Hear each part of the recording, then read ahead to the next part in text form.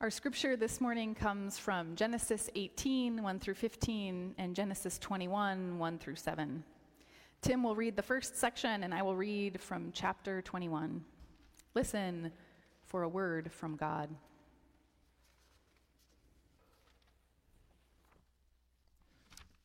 The Lord appeared to Abraham by the oaks of Mamre. As he sat at the entrance of his tent in the heat of the day, he looked up and saw 3 men standing near him. When he saw them, he ran from the tent entrance to meet them and bowed down to the ground. He said, "My Lord, if I find favor with you, do not pass by your servant. Let a little water be brought, and wash your feet, and rest yourselves under the tree. Let me bring a little bread, that you may refresh yourselves, and after that you may pass on, since you have come to your servant." So they said, "Do as you have said." And Abraham hastened into the tent to Sarah and said, "Make ready quickly 3 measures of choice flour, knead it, and make cakes."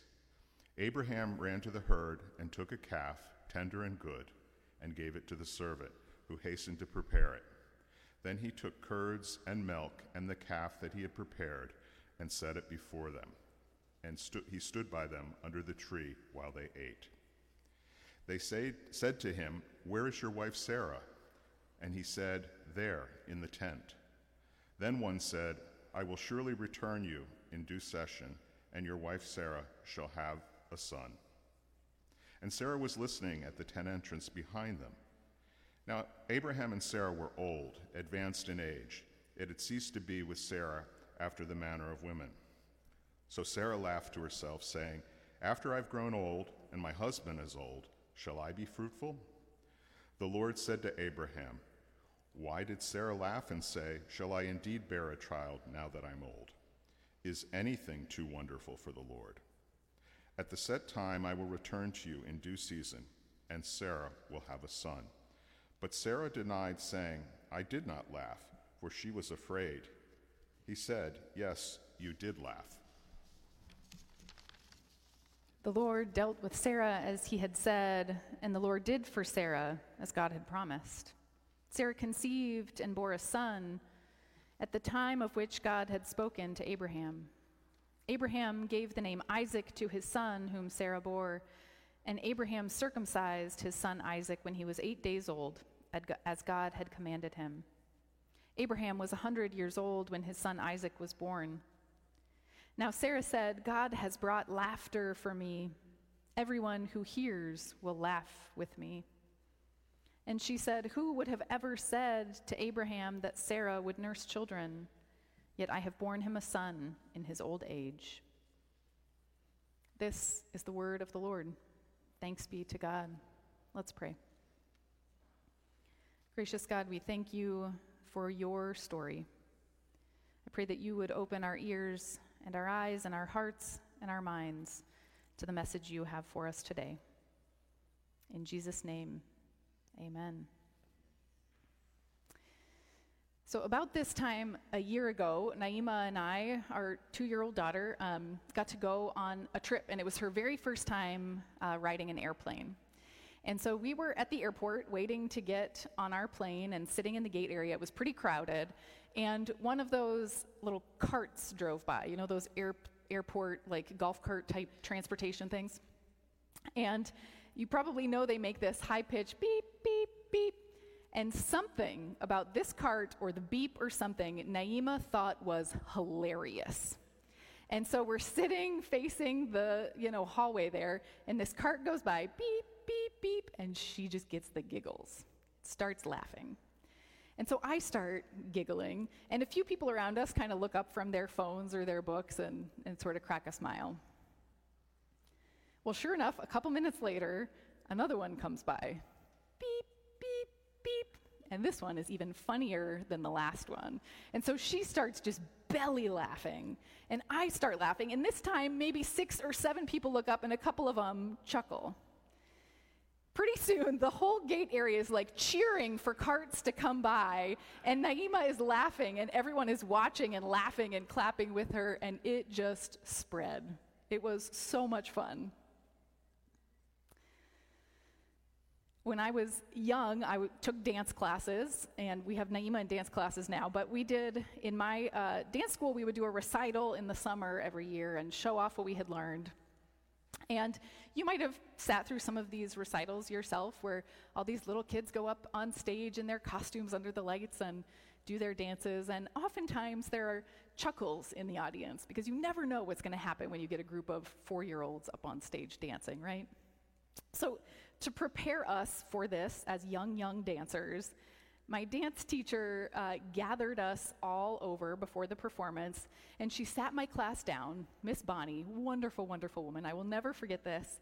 She said, "Now, kids, when you are out there performing, you are going to give people such joy that they are going to smile. And sometimes you're going to give them so much joy that that smile is going to spill over into a laugh. And so if you hear the audience laughing, know that they're not laughing at you. They're not making fun of you. They are so full of joy that their smiles spilled over into laughter." How beautiful is that? And so I remember being out there and hearing chuckles from the audience and not feeling embarrassed, but thinking, they are joyful. A couple months ago, a few friends and I went to go see a stand-up comedian here in Detroit. And I have not laughed that hard and long and continuously for a long time. And this was only a couple of months ago, but I could not tell you a single joke this comedian said right now. I couldn't remember any specific joke, but I can tell you that I felt very known. This comedian is in about my life phase, and he was able to speak to things that I just really resonated with. Everyday kind of normal things that when you look at it in a certain way are actually pretty funny. And so as he did his stand-up comedy routine, I remember feeling known and feeling like it was so funny. It was one of those times that I laughed so hard that I cried. I couldn't see, there were so many tears. Laughter is mysterious, and it's almost magical, and it feels kind of holy. People say laughter is the best medicine. Mark Twain was famous that saying laughter is really the only true weapon we have as humans, that it's more powerful than anything else. There's something magical and mysterious about laughter, and no one really understands it. People have studied it. Psychologists have studied it. Theologians have studied it. Neuroscientists have studied it. Scientists of all kinds have studied it and tried to understand it. And there's all kinds of pretty developed theories about laughter and about what makes people laugh. But no one has really gotten it quite perfect. They all admit, well, this doesn't apply to every situation of laughter, and we can't really explain it. Think again about a moment when you have had genuine laughter. What did your body feel like? What was happening in your mind? How would you describe your spirit in that moment? It's holy. The theologian Karl Barth said, laughter is the closest thing to the grace of God. Laughter is the closest thing to the grace of God. Laughter came up twice in the story that Tim and I read just a moment ago. Laughter played a central role in that story. It's a story of Abraham and Sarah, these great traditional characters from the Hebrew scriptures. And they're in their tent, and Abraham goes to sit outside, and he notices 3 strangers walking up, 3 visitors, travelers on the road. And he doesn't know who they are. They're strangers. And looking at the text now, we say, oh, well, it's God. Some people say, oh, it's the Trinity. It's Father, Son, and Holy Spirit. Some say, oh, it's God and 2 angels. Some say, well, it's a representation through humans of God. But for Abraham in this moment, these were just strangers. And he ran out to greet them, to be hospitable. He went and said, come and rest under my tree. I'll give you water to wash your weary feet. I will give you food. Come, and I will share the little I have. But then instead, he hurries up and he goes to get the best of what he has, and he and Sarah offer radical hospitality. They give these strangers meat and milk and cakes and rest and water, and they wash and stand by them. This story is meant to highlight radical hospitality. It's paired the way the scriptures are lined up with the story of Sodom and judgment of those that are not hospitable. And this is a big arrow of God saying, it is important to me that you welcome, that you include the strangers, those that are different from you, and that you offer radical hospitality. And so that's what Abraham and Sarah do, and they bring these visitors, these strangers in, and pretty soon Abraham discovers there's something that's not so ordinary about these three people. One of them says, hey, where is your wife, Sarah? She will have a son. And this actually isn't the first time Abraham has heard this promise, but this is the first time Sarah overhears and she laughs. This laughter in this moment is not the overflowing joy kind of laughter. This is the surprise and disbelief kind of laughter. And this is common as well. Many of those scientific studies about laughter noted that humans laugh when something unexpected happens. It might not be particularly funny, but sometimes we laugh when we don't know what else to do, when we have all kinds of feelings in us that don't seem to match up and we don't know what to do with it, we laugh. This is why kids sometimes will laugh when they're in trouble. Not because they're trying to be obnoxious, but because they have so many things going on inside of them that they don't know how to express, and it comes out as laughter. And this is what's happening with Sarah. So much so that she feels guilty about laughing and denies it later. But God does not judge Sarah for laughing. And in fact, when Abraham first heard this promise in chapter 17, Abraham also laughed. And God does not judge them for the laughter. It's as if God is saying, yeah, this is kind of a ridiculous promise, I know. But they have every reason to believe that the promise of a child is impossible. They'd given up on the idea of having their own children. They are advanced in age, as the Bible says. I think we should all start using that phrase, by the way. Times when you feel really old, just say, I am so advanced in age. Sarah questions this promise. And in verse 14, these strangers, these representatives of God say, is anything too wonderful for God? Is anything too marvelous for God?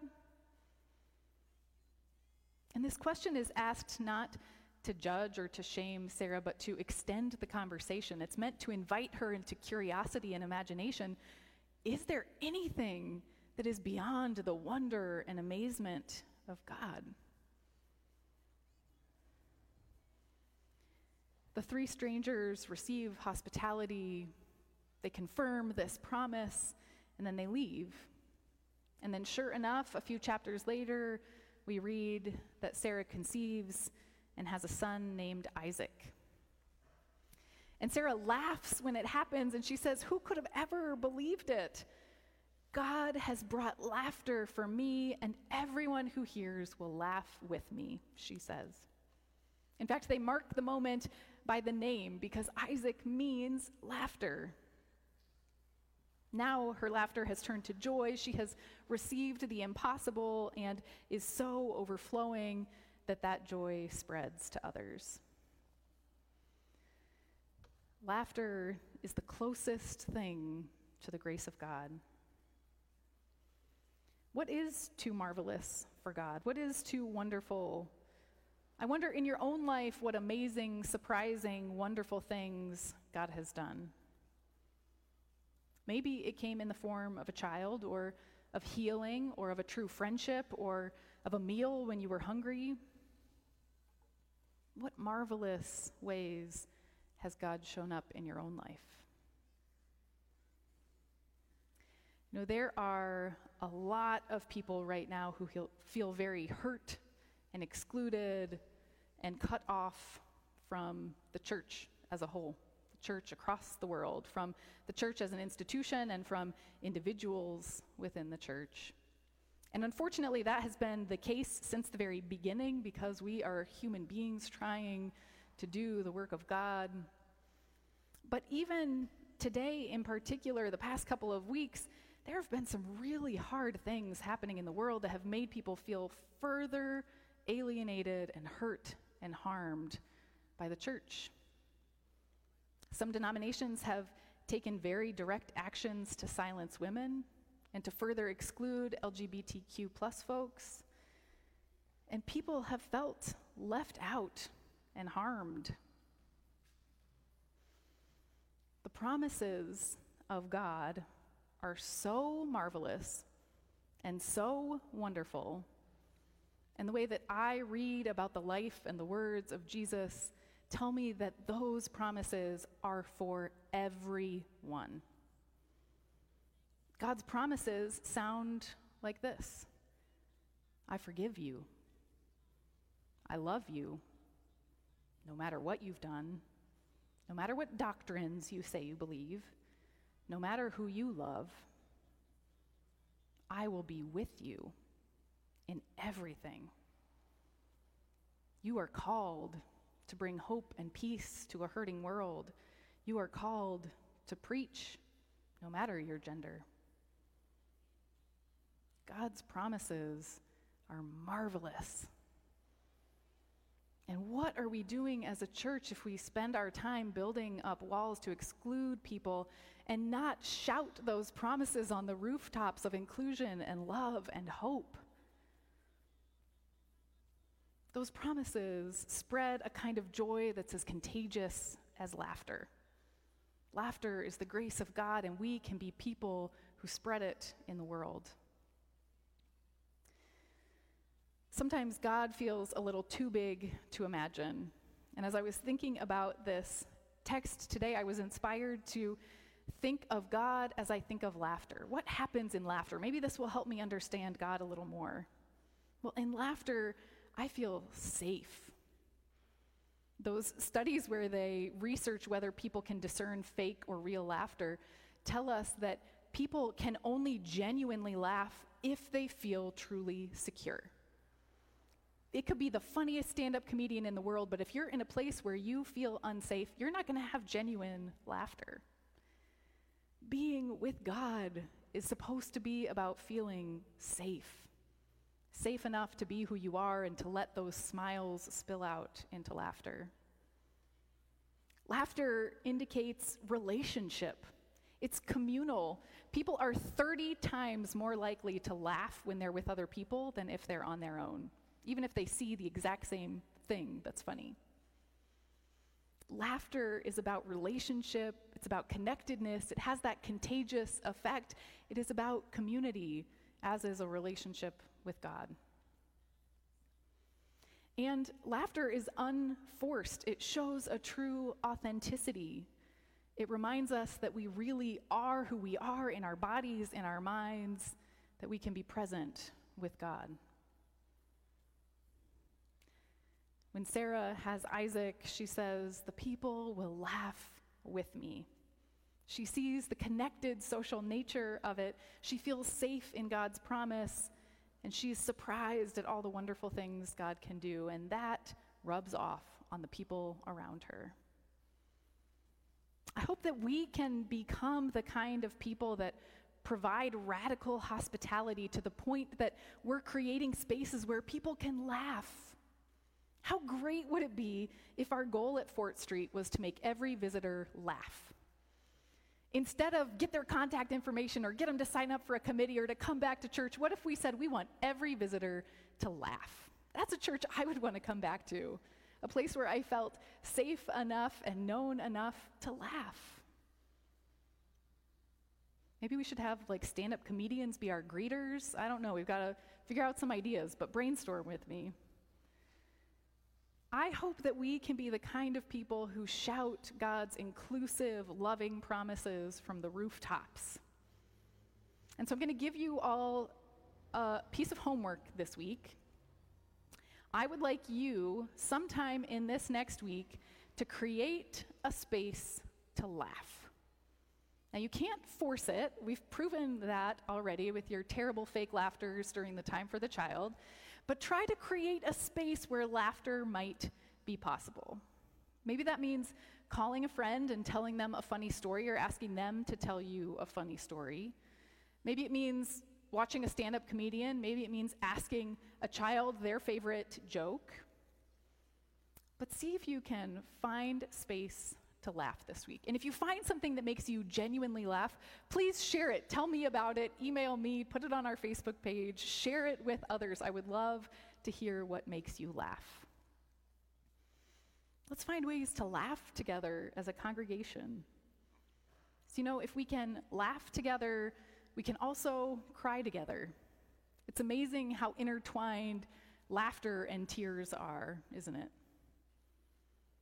We can remember together that God's marvelous promises are closer than we might think. Laughter reminds us of the grace of God, and we are grateful. Would you pray with me? Holy God, thank you for the gift of laughter. I pray that you would help us to find things that bring it out of us, to be hospitable so that others feel safe to laugh, and to remember you as we do laugh. Lord, bless us all in this place. In Jesus' name, amen.